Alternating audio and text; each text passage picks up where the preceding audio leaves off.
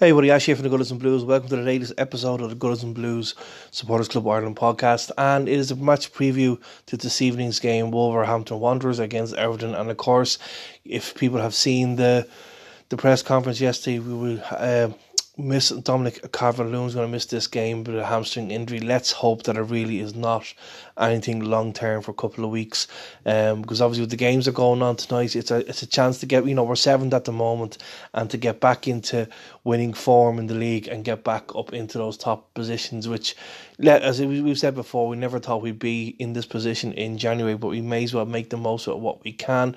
It's going to be a very interesting lineup to see what they're going to put out, because not only Dominic Calvert-Lewin is not fit, Richarlison is going to have a late fitness test to see will he be passed okay to play. Allen obviously is still missing, and one or two others. So it's going to be very, very interesting side to see what puts out, especially in the forward line.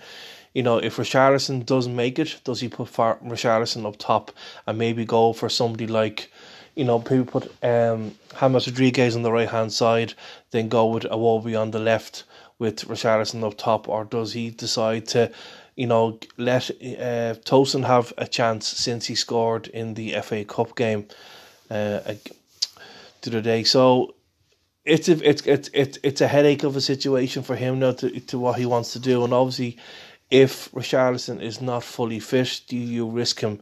Do you risk having him out for any long periods of time? Yes, fair enough. He's not had the best of seasons so far.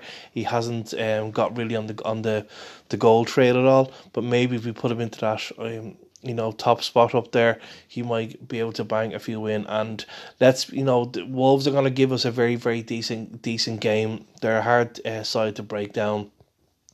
It's this is going to this could be one of those games where it could be a 0-0 and there will be no goals in it at all, for two reasons. One, because we'll find it hard to break them down, and two, because of the lack of goal threat that we will have, it's going to be difficult to, get them in the back of the net. And so, because our defence is doing so well, it might be hard for Wolves to break us down also.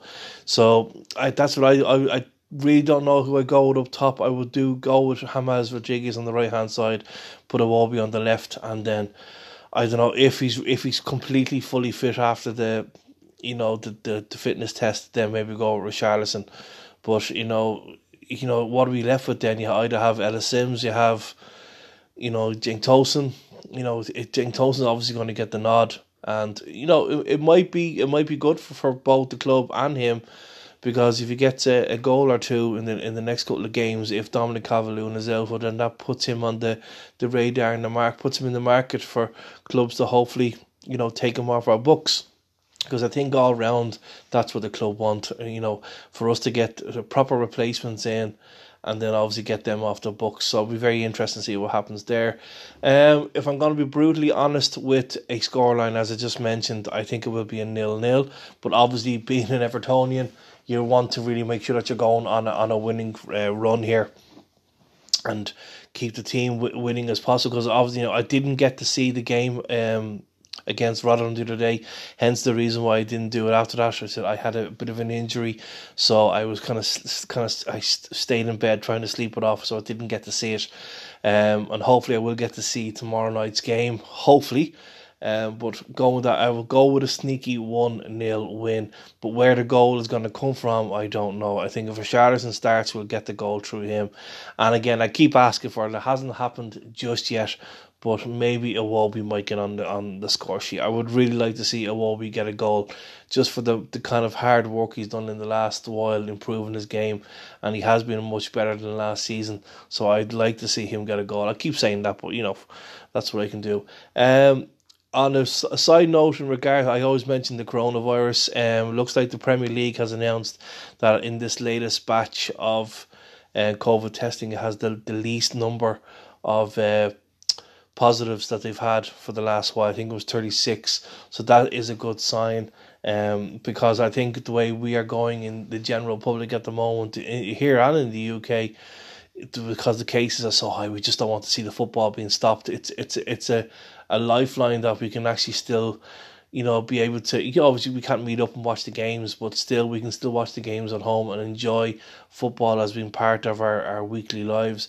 And to be in a lockdown, and if the football was to stop, because a lot of countries have a lot of elite sports, gone. I think it's any games outside the championship or the some level anyway of the football in the UK, they're not going to allow play because it's not elite. So like it'd be hard for them then, because that's the loss of revenue for obviously for those clubs. Now obviously I'd imagine there's some package involved for them to keep them going, while they get through this. But it is a positive note to see that the number of cases in in the playing system is down. So that means it'll hope that the games can continue, and hopefully that it will continue. That we then will have the tier system will be reduced, that the fans can get back in again. Because obviously, what's the game without fans? It really isn't. And you can have all your fake noises playing in the background. It's just not the same unless you have fans in the stadium. Alright guys, yeah, that's so a 1-0. Let's hope we'll see, Luca Dean might continue to play as he did against Rotherham. So he was back a lot earlier than we expected. It is a bit of a headache for Carlo Ancelotti in regards to what lineup he's going to have to do if he has to change any formations on it. He can't really change the formation up top because we can't change to a 4-4-2 for instance, because we just don't have two strikers to put out there. So it is interesting to see. Hopefully Seamus Coleman will keep fit. We'll see what defence he puts out as well, and what way he does approach this game. But I definitely think it'll be Cenk Tosun that'll probably start, and that's just because he scored against Rotherham the other day. Anyway, guys, yeah, that's it. Thanks for listening, guys, and I will get to see the game tomorrow and be back with a match reaction. Until then, guys, take care and stay blue. Come on, the Toffees.